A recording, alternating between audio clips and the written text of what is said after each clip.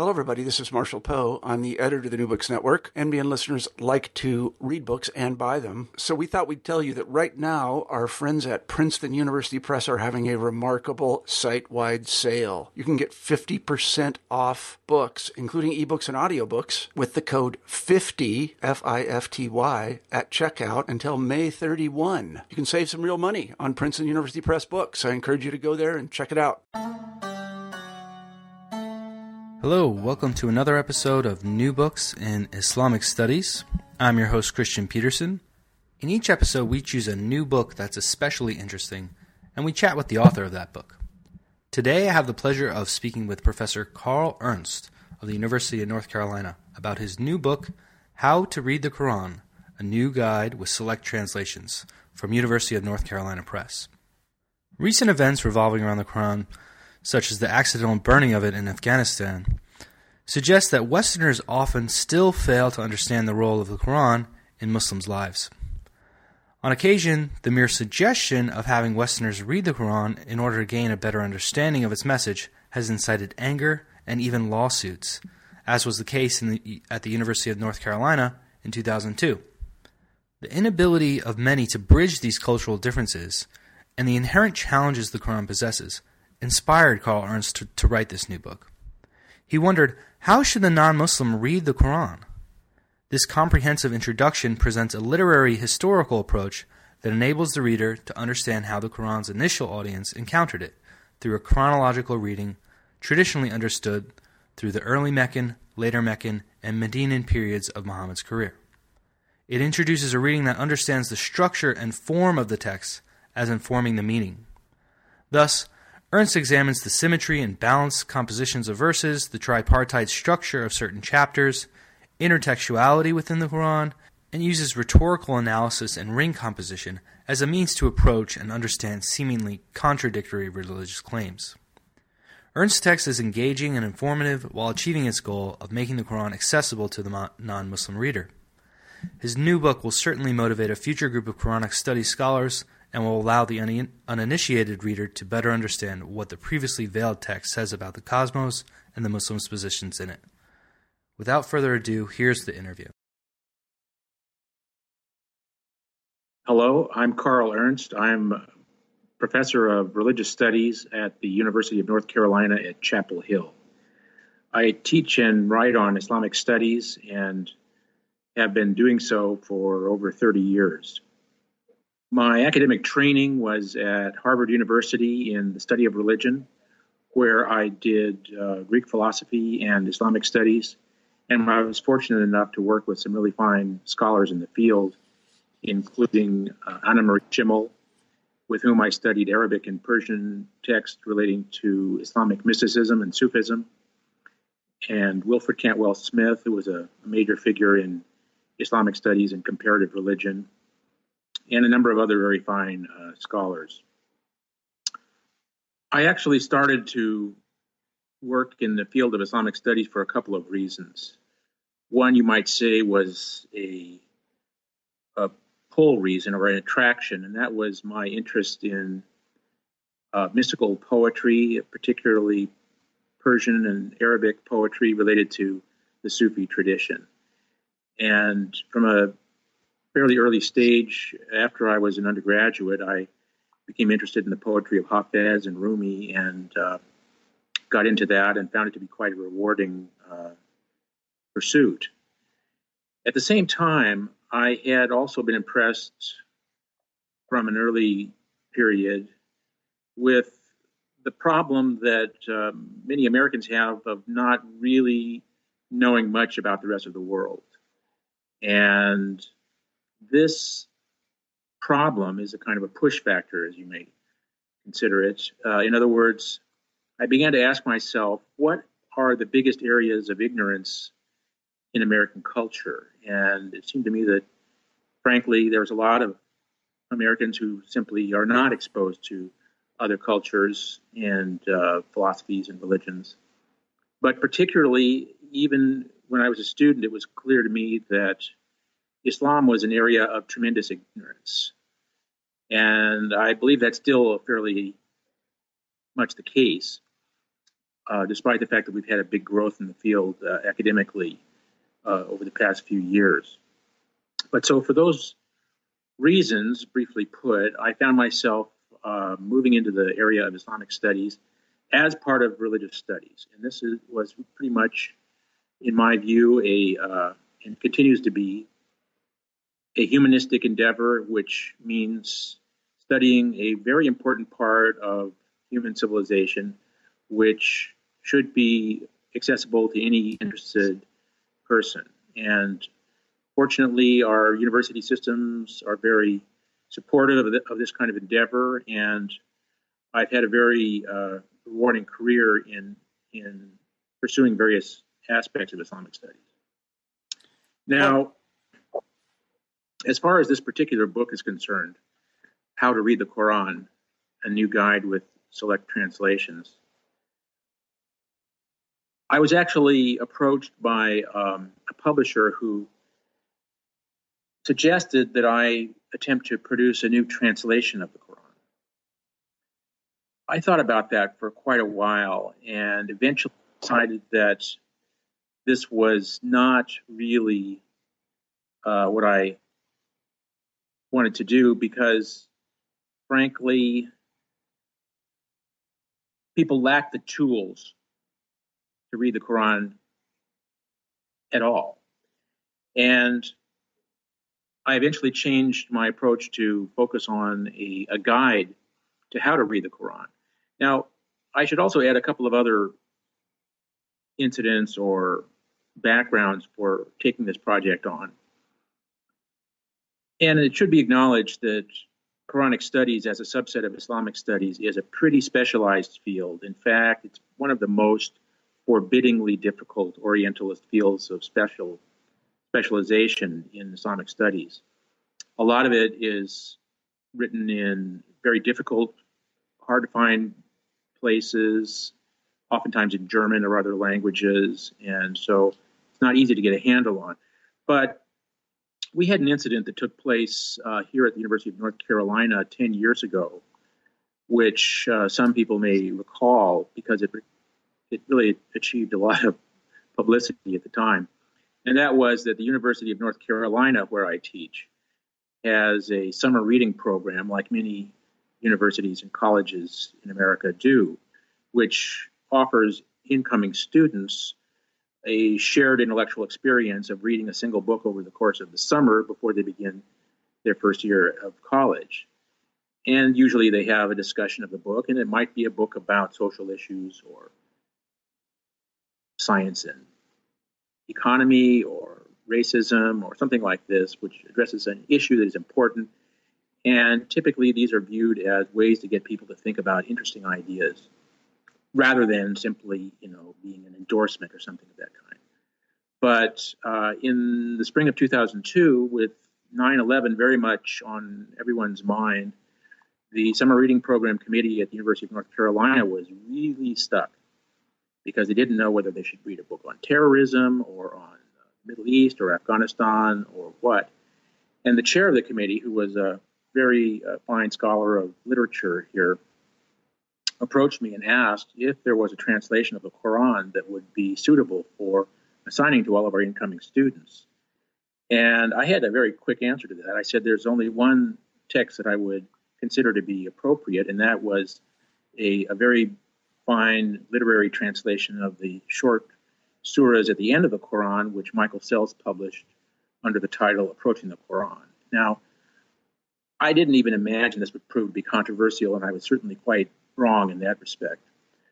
Because UNC was sued by a right-wing evangelical group from Virginia, of all places, and attacked on Fox News, and even harshly criticized in the state legislature of North Carolina. So this was a big controversy, and it really demonstrated to me that there were a lot of people who were so upset about the existence of the Quran that they really have no idea what to do with it.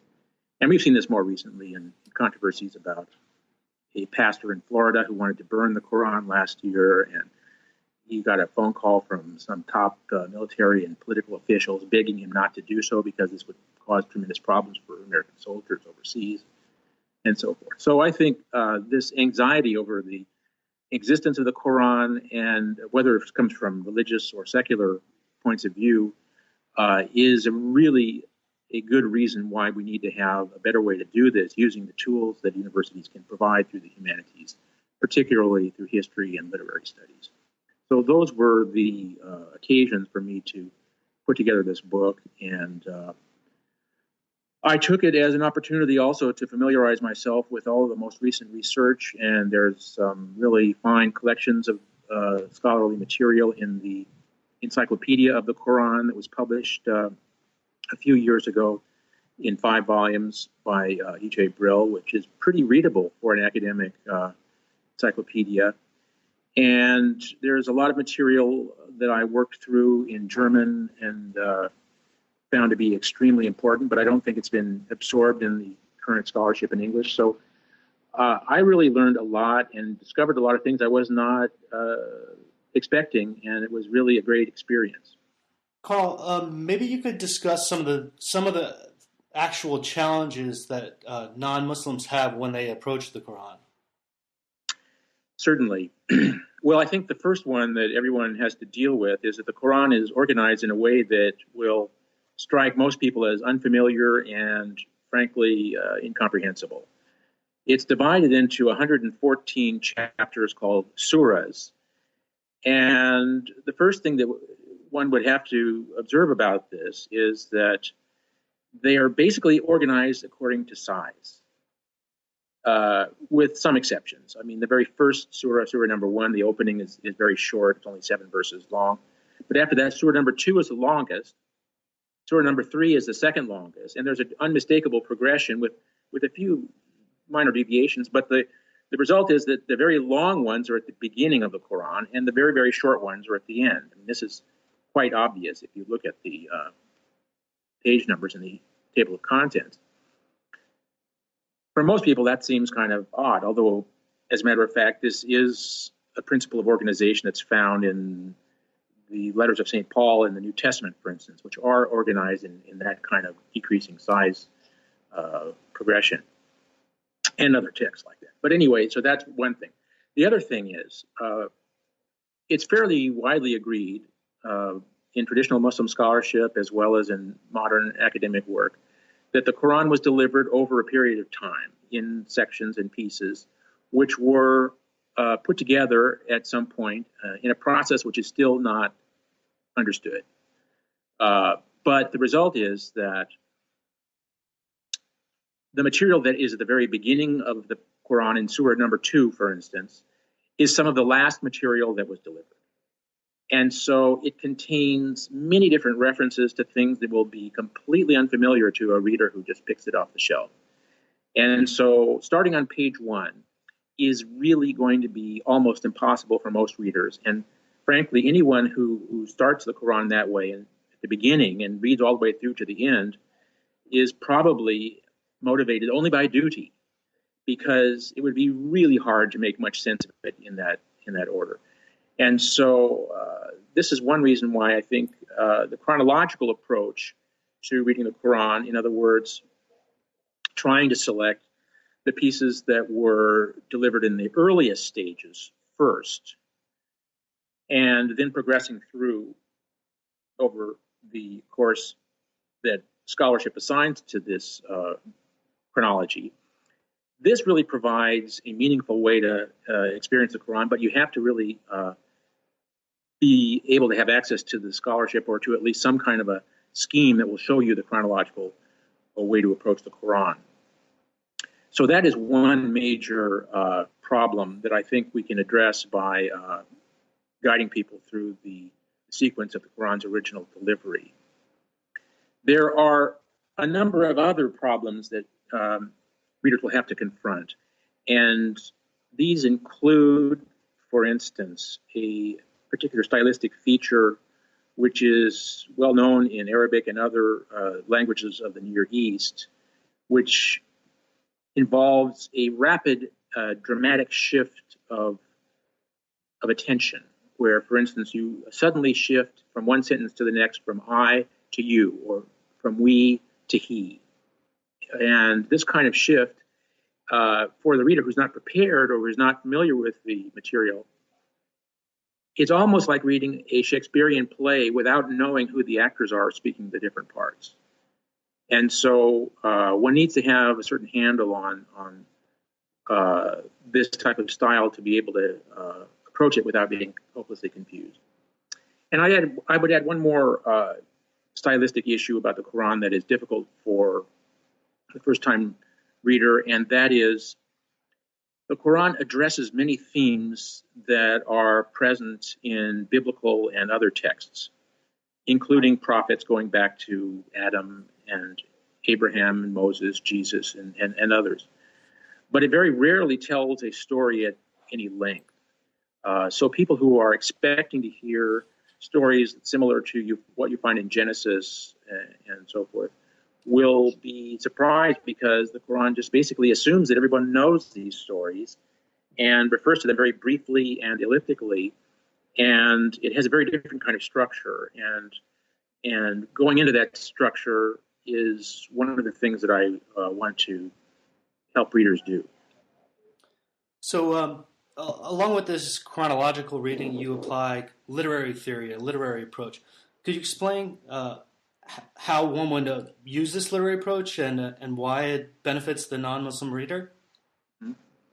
Well, the literary approach, frankly, in part, is not only to make use of the tools that we have from literary criticism, but also to treat the Quran as a literary text and to bracket out or to leave aside, for the time being, the consideration of its status as a revelation. In other words, for the vast majority of non-Muslim readers, it shouldn't be necessary to decide on the spot, whether you accept this as the word of God or not. Because if that's the price of admission, then frankly, I think it sort of closes down the conversation for a lot of people because they're not going to go there. And in fact, the Quran really quite explicitly recognizes multiplicity of religious views as a kind of fact of human life and even part of the divine plan. So I don't think that even in wildest imagination it would be conceivable that everybody would suddenly convert to Islam. So the question is then, what is an appropriate method for non-Muslims to use to read it? And so that's the approach that I'm taking. Now, we have models for this in the study of the Bible as literature. This is a well-developed kind of academic approach you can find in a lot of colleges and universities, where you can discuss the history of the text, its composition, its audience, the way in which it was transmitted, its interpretive history. And you can also apply the tools of, let's take a look at metaphor, or what types of stylistic features are present. Are there oral formulas? Are there internal structures of organization? These are the kinds of questions you can ask of the Quran. And so a lot of this stuff, is frankly not controversial at all, whether you're a Muslim or a non-Muslim, but is really about the building blocks that the Quran uses. And there are elements such as irony. There are thematic features such as description of the end times or the day of judgment with the depictions of heaven and hell. These are very, very clear stylistic features. Also, the signs of God in nature. There are lengthy descriptions of the life of creation, the plants and animals and water and the bounty of nature and how God has produced all of this. And so there are different themes and so forth, as well as, of course, the great story of prophecy and the story of how all the prophets have faced the problem of people who reject their message. So if you present to people the elements that are to be found in many parts of the Quran, then they are in a better position to comprehend them and figure out what's going on in the particular passage. So the way you outline this book, you basically begin with the early Meccan surahs, you move to the middle and later Meccan surahs, and then you end with the Medinan surahs. Yes. In relation to the early Meccan surahs, you discuss this apocalyptic imagery.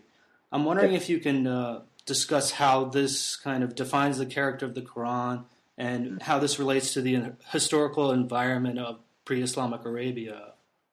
Yes. Well, it's. I think there's a lot to be said about the whole topic of apocalyptic in the Quran and the expectation of the afterlife. And of course, this is a widespread form of religious consciousness throughout the Near East and the Mediterranean. And not only is it found among the biblical texts and Jewish and Christian sources, but also in Iranian religions and elsewhere. So the Quran is actually drawing upon that whole repertoire in this sense. And there's also, of course, the notion of the afterlife is something which has been on everyone's mind, as far as we know, in the history of humanity. So there's also kind of an interesting material background to this in the Arabian Peninsula. Sometimes it's said that the pre-Islamic Arabs were basically devil-may-care tribal people who just enjoyed life and drinking and fighting and loving and had no thought for tomorrow. But it's actually quite interesting to see how widespread funerary monuments and massive cemeteries are in the Arabian Peninsula. In the island of Bahrain, for instance, there were vast historic cemeteries in ancient times, and also in the Arabian Peninsula itself. And so this was on people's minds. And if we look at also the ancient cities of the Nabateans, who were kind of Arabic-speaking precursors of the more recent Arabs, Petra in Jordan, or the city of Hijr in northern Arabia, vast stone tombs which were obviously focused obsessively on the afterlife, which were probably the scenes of funerary ceremonies involving feasting and so forth. Death was on people's mind, and what happens after death. So the Quran addresses all of this in powerful, poetic imagery of great density and great poetic persuasion. And this is very prominent in the early Meccan surahs. And let me just go back to the question of the chronology for a moment.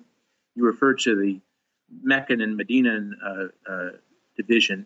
This corresponds roughly to the career of the Prophet Muhammad as we understand this from the historical sources. And we have to kind of use this lightly because it's difficult to attach particular verses of the Quran with any confidence to particular dates of history. It's very difficult to line that up.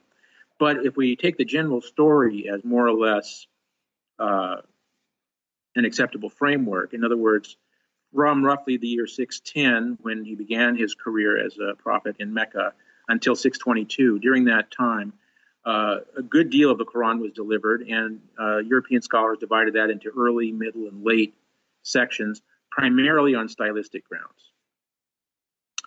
And then when he left Mecca for Medina to take up a position as arbitrator between the tribes and ruler of the city, there was an additional sequence of surahs of the Quran that were delivered that were actually much longer and much more involved with the debates of the times, and rather quite different style from the early Meccan ones. So in any case, the apocalyptic was present from an early stage in the first Meccan revelations, and it describes heaven and hell in sometimes quite astonishing dramatic detail, including the punishments of hellfire and the delights of the Garden of Paradise. And this seems to have been a tough sell, and the early Meccan surahs, all the way through the Meccan surahs till the end, there are many references to the fact that a lot of the audience that Muhammad had in Mecca simply rejected this notion of the afterlife. And he would, the Quran presents this with a lot of rhetorical power, debating with the Meccans. But this seems to have been a point that they were kind of resistant to, although it probably was something that really got their attention. But the apocalyptic is also a place where the injustices of this world are equalized. And the miser, the wealthy man, the people who are unconcerned with the lot of the poor, the helpless, the orphan, and the weak, they will suffer a punishment because of their belief that they are self-sufficient and they don't need God or anything else to take care of them. And so the Quran depicts this kind of retribution and reward for the virtuous as the primary features of the drama of resurrection and judgment. This brings up a good point. In the book, you talk a lot about the audience and the relationship between the audience and Revelation. Mm-hmm. Can you talk a little bit about how the Quran is developed in a dialogical conversation, basically?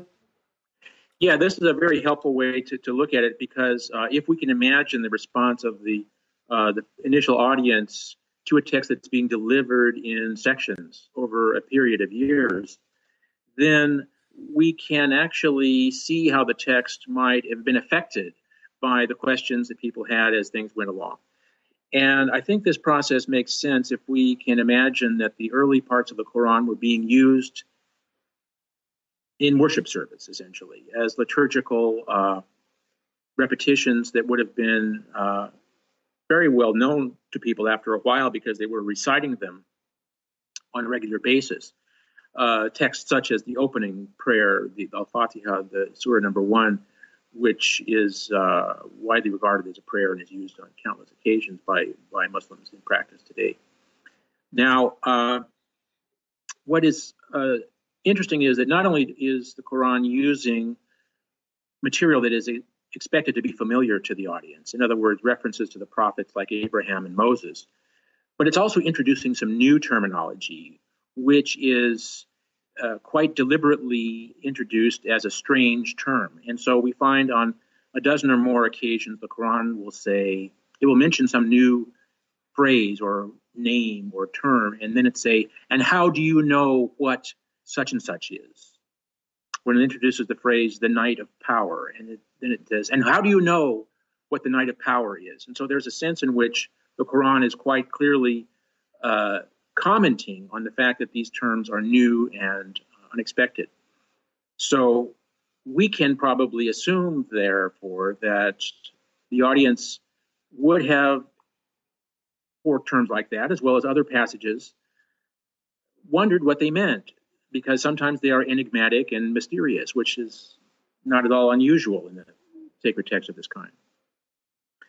And it's also the case that the earliest Meccan revelations are typically couched in a very dense poetic form with short lines, maybe 5 or 6 words. And the rhymes are repeated for half a dozen lines, and the rhyme may change. Sometimes they introduce a new subject. But you get certain surahs that have this remarkably dense, short, poetic line, and all of a sudden you'll have a whole paragraph that's in a completely different style. And this has the appearance of being a later addition that was inserted in order to respond to the questions of people who were puzzled by an enigmatic passage. And there are other cases where, for instance, the phrase except for is found. And for instance, when in the discussion of the nighttime vigil, where it is recommended that everyone should stay up and pray all night long or for a good part of the night, this is actually kind of modified in the course of the text. And also there are exceptions that are put in of people who don't have to stay up late at night meditating. And so these passages have the appearance of being the result of a dialogue between the Quran and its audience. Another feature that you introduce is this idea of ring composition. Could you explain what this is and how this helps understand the longer passages? Yes. Ring composition or symmetrical structure is a fascinating topic, and I have to admit it took me a while to get into it. I first heard of this quite some years ago in reference to a literary text that was in a form of Hindi. And I wasn't at all sure what was meant by this literary structure that was concentric or symmetrical. And so I was initially kind of skeptical. But as I've begun to read more about this recently, I have realized that this is a feature of a lot of ancient literature. In other words, the beginning and the end correspond to each other. And oftentimes there are not only reflections symmetrically of short passages, but there are long compositions where you may have 3 or 4 steps going inward towards a center that are mirrored by 3 or 4 steps coming out. And so you have separate sections that are reflective of each other, and then what's in the center is the meaning. Now, this has been discussed by a number of authors. In particular, there's a work by Mary Douglas called Thinking in Circles, which looks at the phenomenon of ring composition as part of the structure of the Old Testament, particularly the books of Numbers and Leviticus in the Hebrew Bible, which actually a lot of modern readers are not terribly familiar with because they view it as difficult reading. And part of the reason is because they're structured in a way that we moderns are not very used to, because we are accustomed to linear types of presentations. And so frequently modern readers will look at ancient texts and say that they are hopelessly confused, they have no organization, and are hopeless. So it turns out that a lot of ancient literature is composed in this way, including Homer's Iliad in Greek.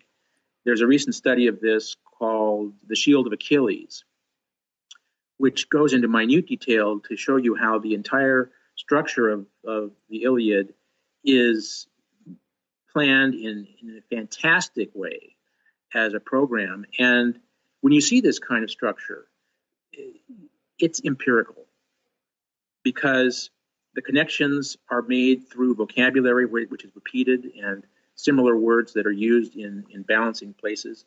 And so over time, I think this becomes a very persuasive point. If you can discover a symmetrical organization, then not only does it tell you how the work is structured, and so you have a sense that it actually is structured, but it will tell you what some of the central points are. And it's also worth emphasizing that this is found throughout a lot of the literature of the ancient Near East in languages like Akkadian, as well as in Hebrew. And in Arabic, it is a particularly strong feature of Arabic poetry from the pre-Islamic period all the way up through, say, the 13th century. And it is kind of odd and ironic that in most of the world where it used to be that people would compose in this way, perhaps because of habits of oral composition that date from an earlier sensibility, people have forgotten of what this kind of structure is. And so we've had to re-educate ourselves, and a lot of recent work has been done in the New Testament, Iranian literature, Chinese literature, and so forth. And so we're rediscovering this. But I think it's there's a pretty good case to be made that this is a widespread phenomenon. How does it help us with the Quran? Well, it turns out that, and here I think we're indebted to particularly the work of the German scholar Angelika Neuwirth, who in a number of studies has really done a lot of work on the structure of the Meccan surahs in particular. She's one scholar who's made it possible for us to understand that many of the surahs of the Quran have a double structure or a three-part, tripartite structure, which is also a feature of the general format of the monotheistic worship service as we find in Jewish and Christian and allied traditions. That is to say, you'll have an opening prayer, a recitation of scripture, and a closing prayer sequence. That's something we find in the monotheistic worship service.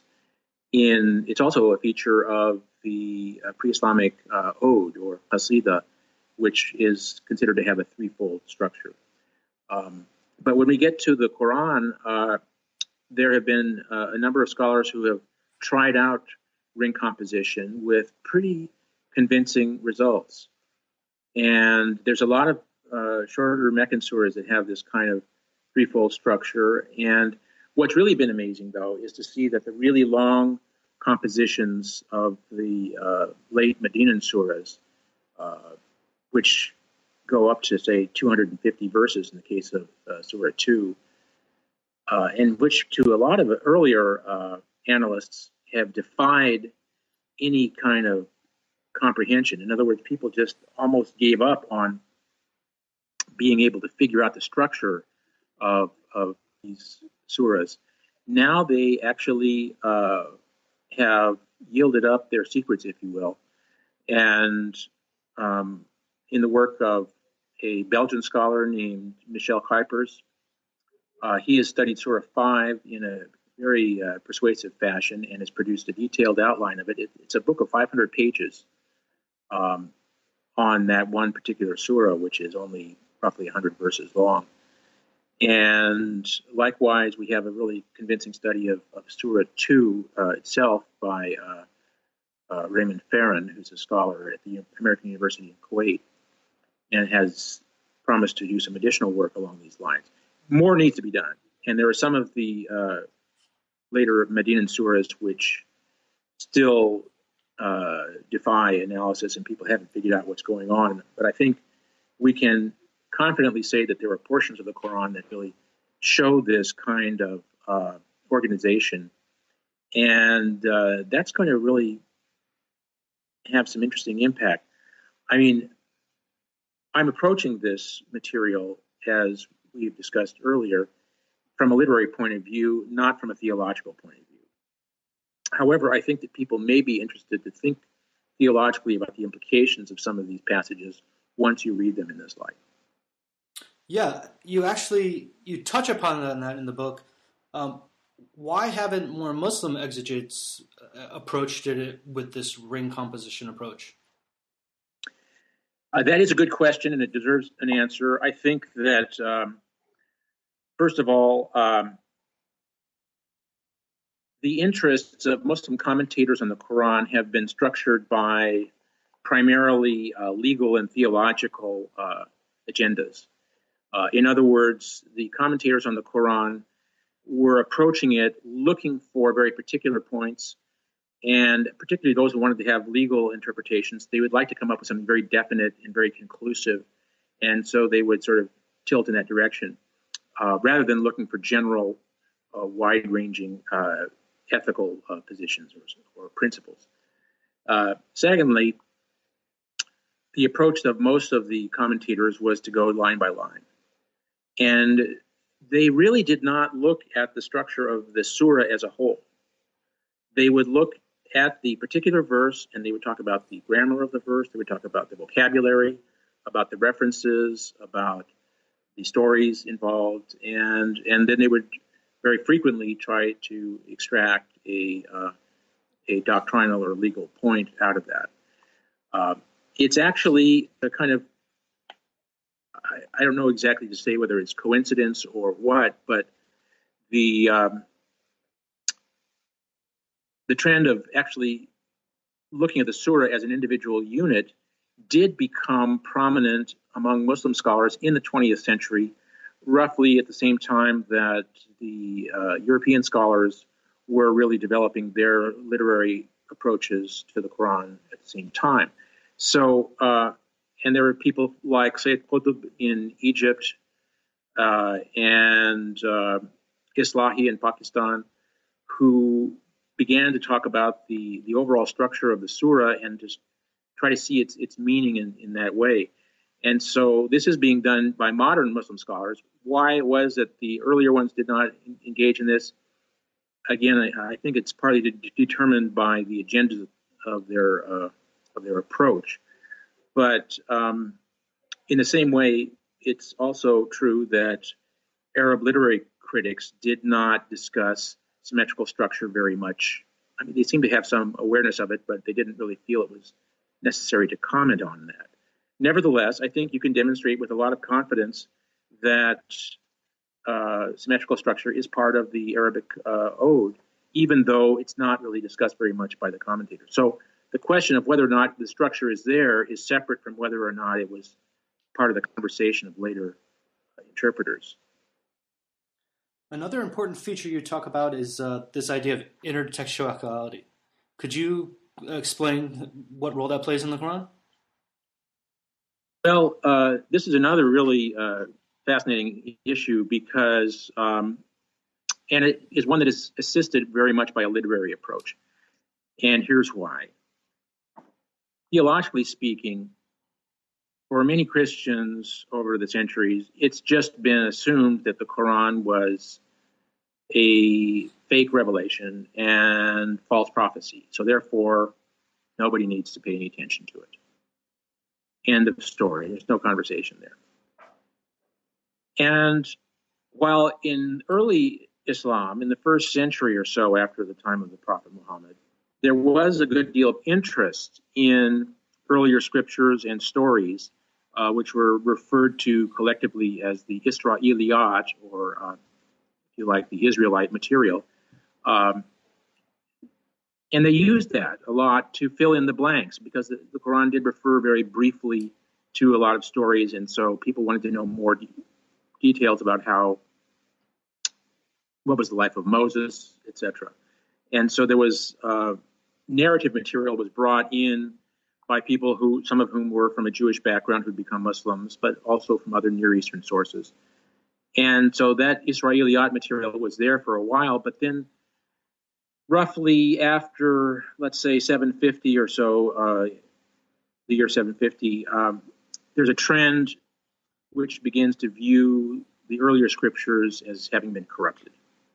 So even though the Gospel and the Torah and the Psalms are referred to in the Quran, and the Quran does actually have a lot of references to earlier scripture, it was felt by most Muslim scholars that you didn't really need to pay attention to that, because if they were corrupted, if, for instance, the New Testament that Christians use talks about Jesus as the incarnation of God or the Son of God, they viewed that as a corruption, as some kind of distortion. So therefore, no need to refer to the Quran at all. Or to the Bible at all.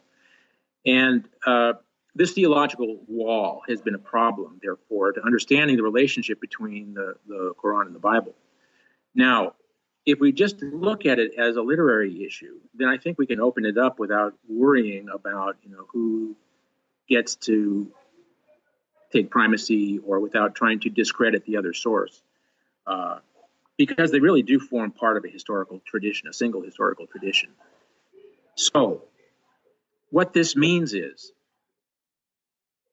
that if we look at it very seriously and with some knowledge of both texts, it's pretty clear that the Quran was aimed at an audience that knew a lot, at readers who were familiar with not only the rough outlines of the stories of the prophets, but with very specific details of biblical texts, both from the Hebrew Bible and the New Testament. There is also very clear reference and quotation from the Talmud, the very important Jewish post-biblical scriptures, from Christian legends of martyrs and apocalypses, and another material which may have more of a Persian reference. And so this intertextuality is a way of discussing the relationship between different texts without privileging one over the other, but simply pointing out that one refers to the other, and we can be very confident about that. So the evidence for this is actually pretty good and pretty clear. And we can take, for instance, I'll take you to the one example from the Talmud that is worth looking at here. This is a well-known passage, which I think many people are familiar with, namely,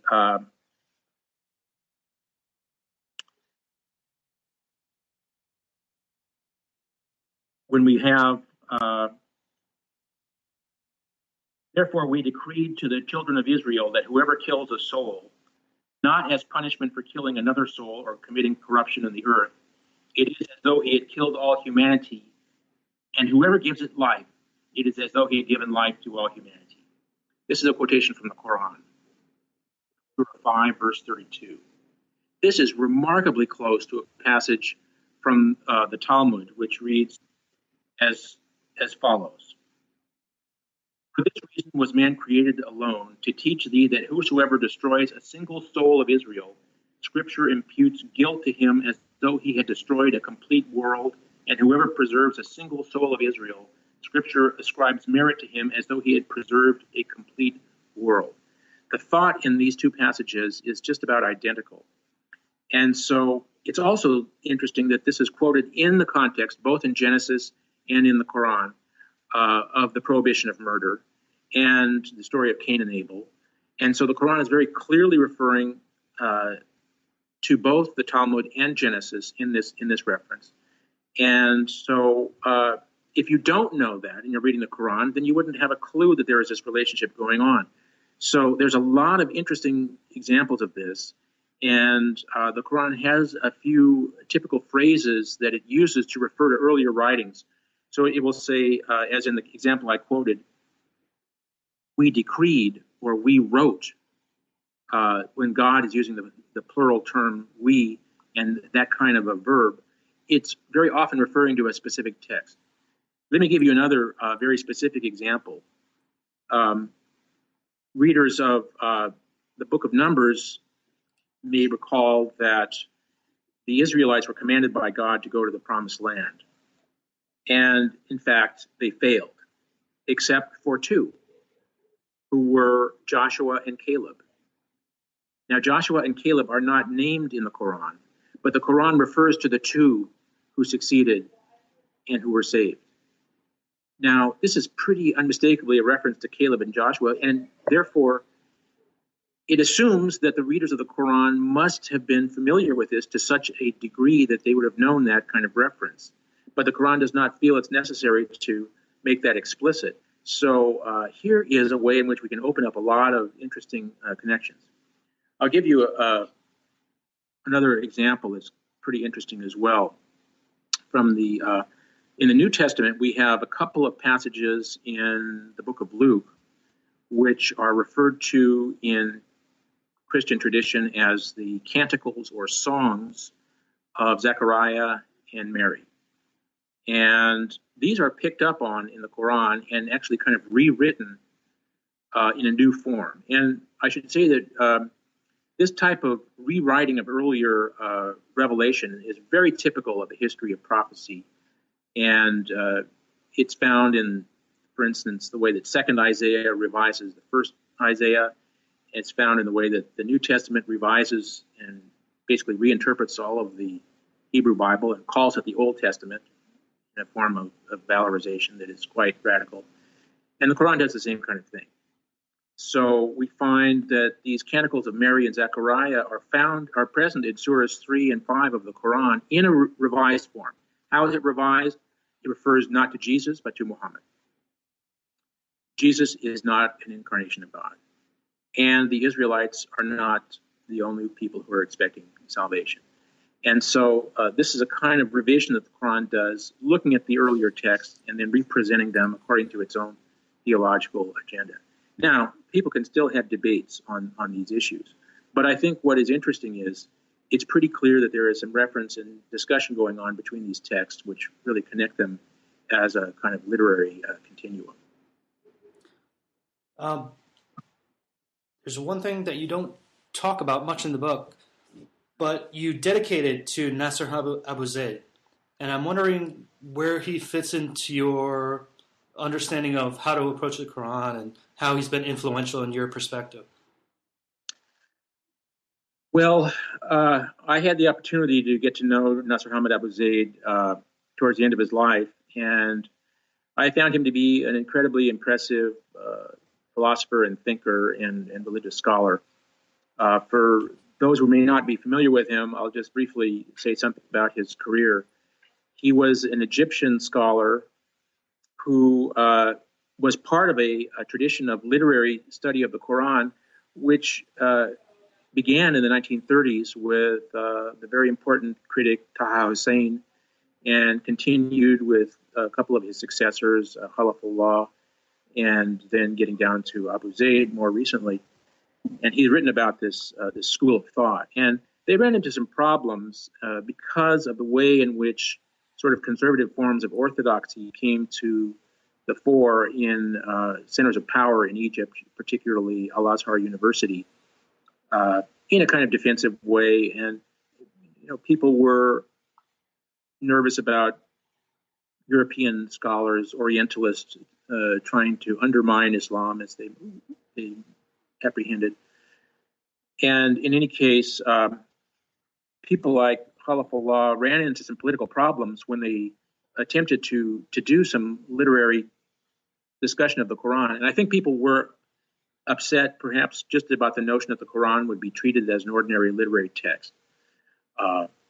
But the point that Abu Zaid and his colleagues wanted to make was that the Quran is revealed in a human language. It's aimed at an audience. There is language involved. There is rhetoric involved. And one should be able to understand the nature of that language and that rhetoric without necessarily taking away anything from its sacredness for believers, and to do so in an honest, intellectual fashion.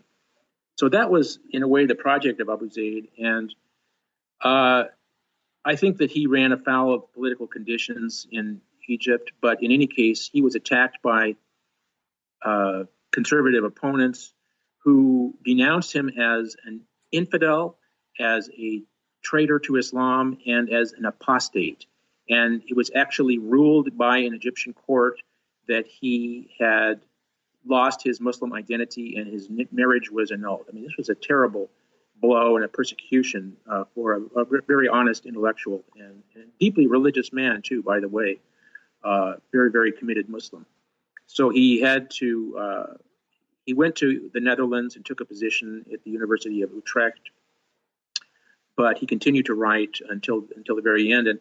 And his work is not being forgotten. I mean, even though in places like Egypt there are political constraints upon this kind of literary study of the Quran, and he was controversial, he had many admirers there. And in many other Muslim countries, his work is being studied very seriously. I would add that his major works have been translated into Persian and into Indonesian, although they have not been translated into English yet, I'm sorry to say.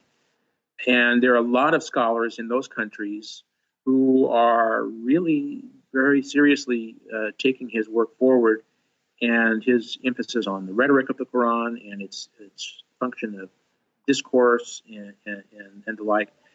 And I absorbed a lot of that when he was working, he was on the dissertation committee of one of my PhD advisees, who is Dr. Peter Wright, who is now teaching at Colorado College. And Peter Wright did a very fine dissertation on the entire school of Quranic interpretation that developed in Egypt in the 20th century, including Abu Zaid. And so that made a big impact on me. And I guess I should, really, and I do give credit to both Peter Wright and Abu Zaid in the book for really drawing my attention to all of these really remarkable conclusions that may be obtained from a literary reading of the Quran. Well, Carl, we've taken a lot of your time. Before I let you go, though, I know you're very busy, but could you tell us about some of the projects you're working on now? Certainly. Well, I get pulled in a number of different directions, but two projects that I am working on at the present time, I'd be happy to just briefly discuss. One of them is I had a long-standing interest in a major figure from early Sufism who was Hallaj. His full name, Al-Hussein ibn Mansur al-Hallaj.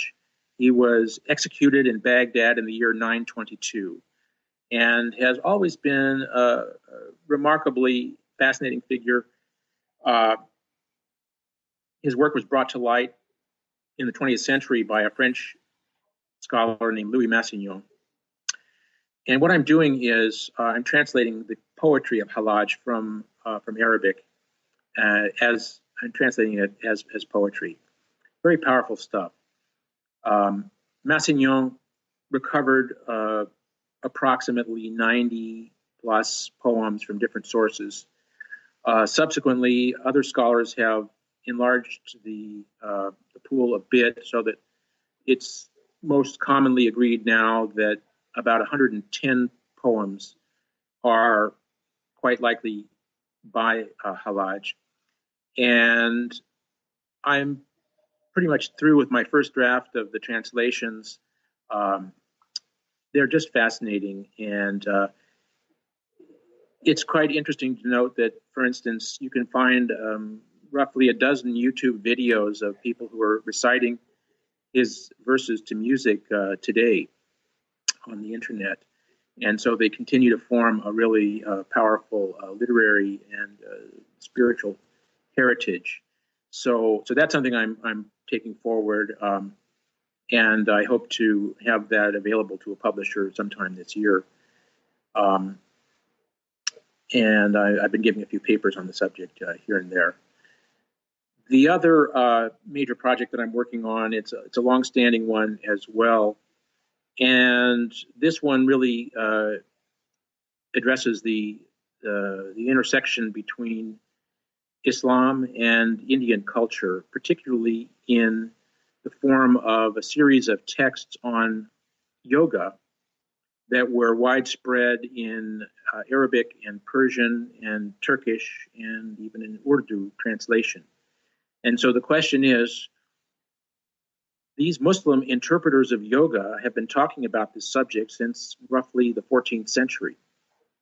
So what did they understand yoga to be, and how did they relate it to other forms of spirituality or philosophy, such as Sufism or Neoplatonic thought or whatever? And how did they relate to issues like yogic postures, mantras, the summoning of yogini spirits and the like?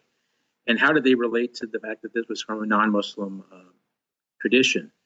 So there's a lot of interesting questions, as you can imagine, relating to comparative religion and so forth. And as part of that, I'm part of a team of people who are working on preparing a catalog for an exhibit at the Smithsonian Museum in the fall of 2013 called Yoga, the Art of Transformation. And I'll be talking about miniature paintings of yogic postures that are in some of the Persian texts. That all sounds fascinating, as all your work is. Thanks again for talking with us, and maybe you can come back when one of those books come out too. Well, thank you very much, Chris.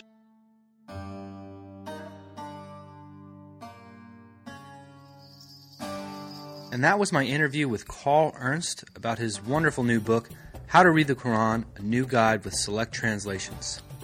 I think everyone who's interested in reading the Quran should pick this up, whether you're a specialist or someone just interested in learning about the Quran for the first time. Thanks for listening.